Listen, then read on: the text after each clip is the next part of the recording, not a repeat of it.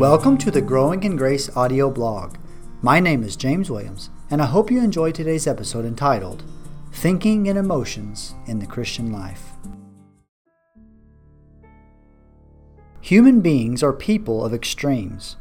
The pages of history give testimony to our ability to diagnose a problem and then overcorrect to an opposite error. Children raised under the pressures of legalism often gravitate toward licentiousness. Reacting against an overemphasis in logic, some have gone to the opposite error of relative truth. The church is not immune to such pendulum swings. One area we see the pendulum constantly swinging back and forth is the area of thinking and emotions. Some refer to this as focusing on either the heart or the mind. Some might say emphasizing either word or spirit. However one phrases it, the gist is that in our personal life and in our church services, we tend to highlight either truth and thinking or emotional experiential. Some tend to prioritize emotions to the neglect of their mind. Others, perhaps in a reaction against that, feed their mind but seem unmoved in their emotions.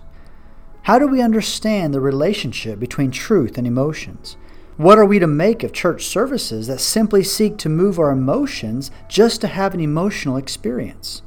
What about the churches that strain the gnat regarding truth but seem to lack any true emotion? Both and, not either or. Perhaps instead of swinging the pendulum to one extreme or the other, we recognize the value and importance of both truth and emotions. Jesus said we need to love God with all of our heart, soul, strength, and mind.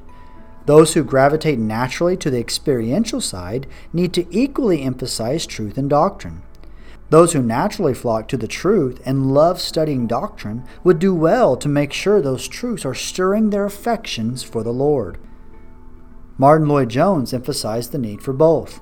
He said that often the problem is, quote, due to the fact that people have emphasized either experience or doctrine at the expense of the other, and indeed have been guilty, and still are, of putting up as contrasts things which are clearly meant to be complementary, end quote. He argued that we must avoid the extremes of fanaticism on the one hand, or dry intellectualism on the other. We tend to think that you have to pick between truth or emotions. Many assume if you focus on truth, then you will be dry, intellectual, and boring. A church service with this emphasis will feel more like an academic lecture. Others view emotion as mere effects of entertainment or emotional manipulation. Certainly, both of these extremes exist, but that doesn't mean it has to be one or the other. Books could be written on this subject, but for today we'll just narrow it down to two propositions. One, our emotions should be based on truth. And two, studying truth should move our emotions. Our emotions should be based on truth. Because it's easy to move emotions and make people feel like they've experienced something, there are many churches that simply seek an emotional experience. Again, to be clear, emotions are not bad, but they should be based on truth. If a passage of Scripture teaches about joy, then it's certainly appropriate to experience joy as one reads it or listens to a sermon on it. A worship song praising God for His greatness should stir our hearts as we reflect on Him, and likewise a song of lamentation should provoke a passionate reflection of our sorrow. A skilled worship leader or band can build anticipation, then do a key change or a beat drop at just the right moment in a way that moves an audience. A preacher can change his cadence or add in elements of eloquence in such a way that the audience feels something. These can be done without any accompanying truth. These techniques are not inherently wrong, but we must make sure that we are highlighting emotion-stirring truths rather than empty emotional experiences. If a church merely provides an emotional experience that makes the audience feel a certain way, but that emotion is not based on truth and centered on God, then they have not served their people well. If the emotion is not based on a truth about God, then as soon as it wears off, the people are not helped at all. They may feel like they had a good church service, but it will only last as long as the emotional buzz, and after that will not affect their life in any real way. Truth should stir our emotions.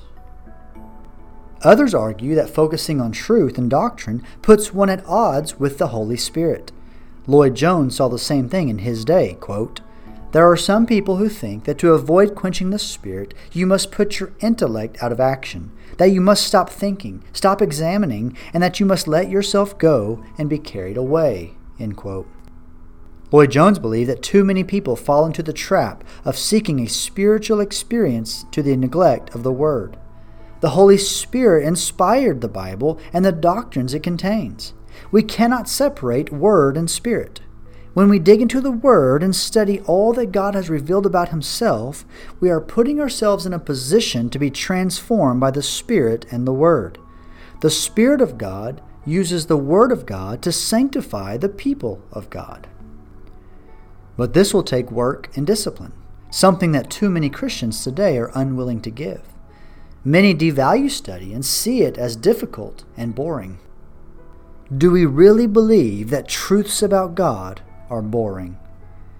If we're talking about God, or if we are singing, preaching, teaching, or reading His Word, then we recognize that we are talking about the greatest truths in the world. I don't assume all truth should move our emotions. Sitting in math class, one can hear a teacher proclaim a complicated math problem that, while true, probably won't stir most people's heart. I assume that everything I read in the owner's manual of a lawnmower is true, but it doesn't move my affections.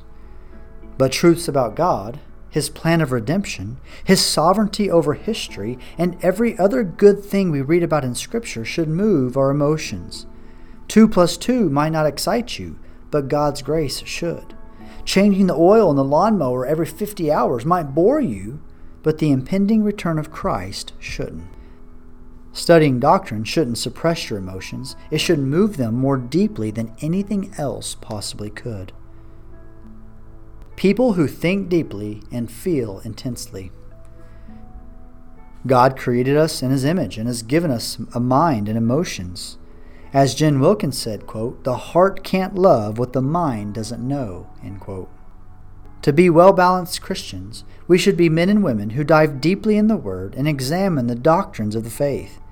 These beautiful truths should not only challenge our thinking, but deeply move our affections for the Lord. The more we learn about Him, the more we should love Him. And the more we love Him, the more we should desire to learn more about Him.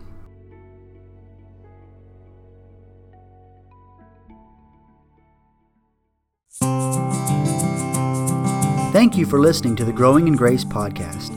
I pray this episode served you well. If so, consider sharing on social media or leaving a rating on iTunes so that others might be encouraged as well. May God strengthen you this week as you continue to grow in grace.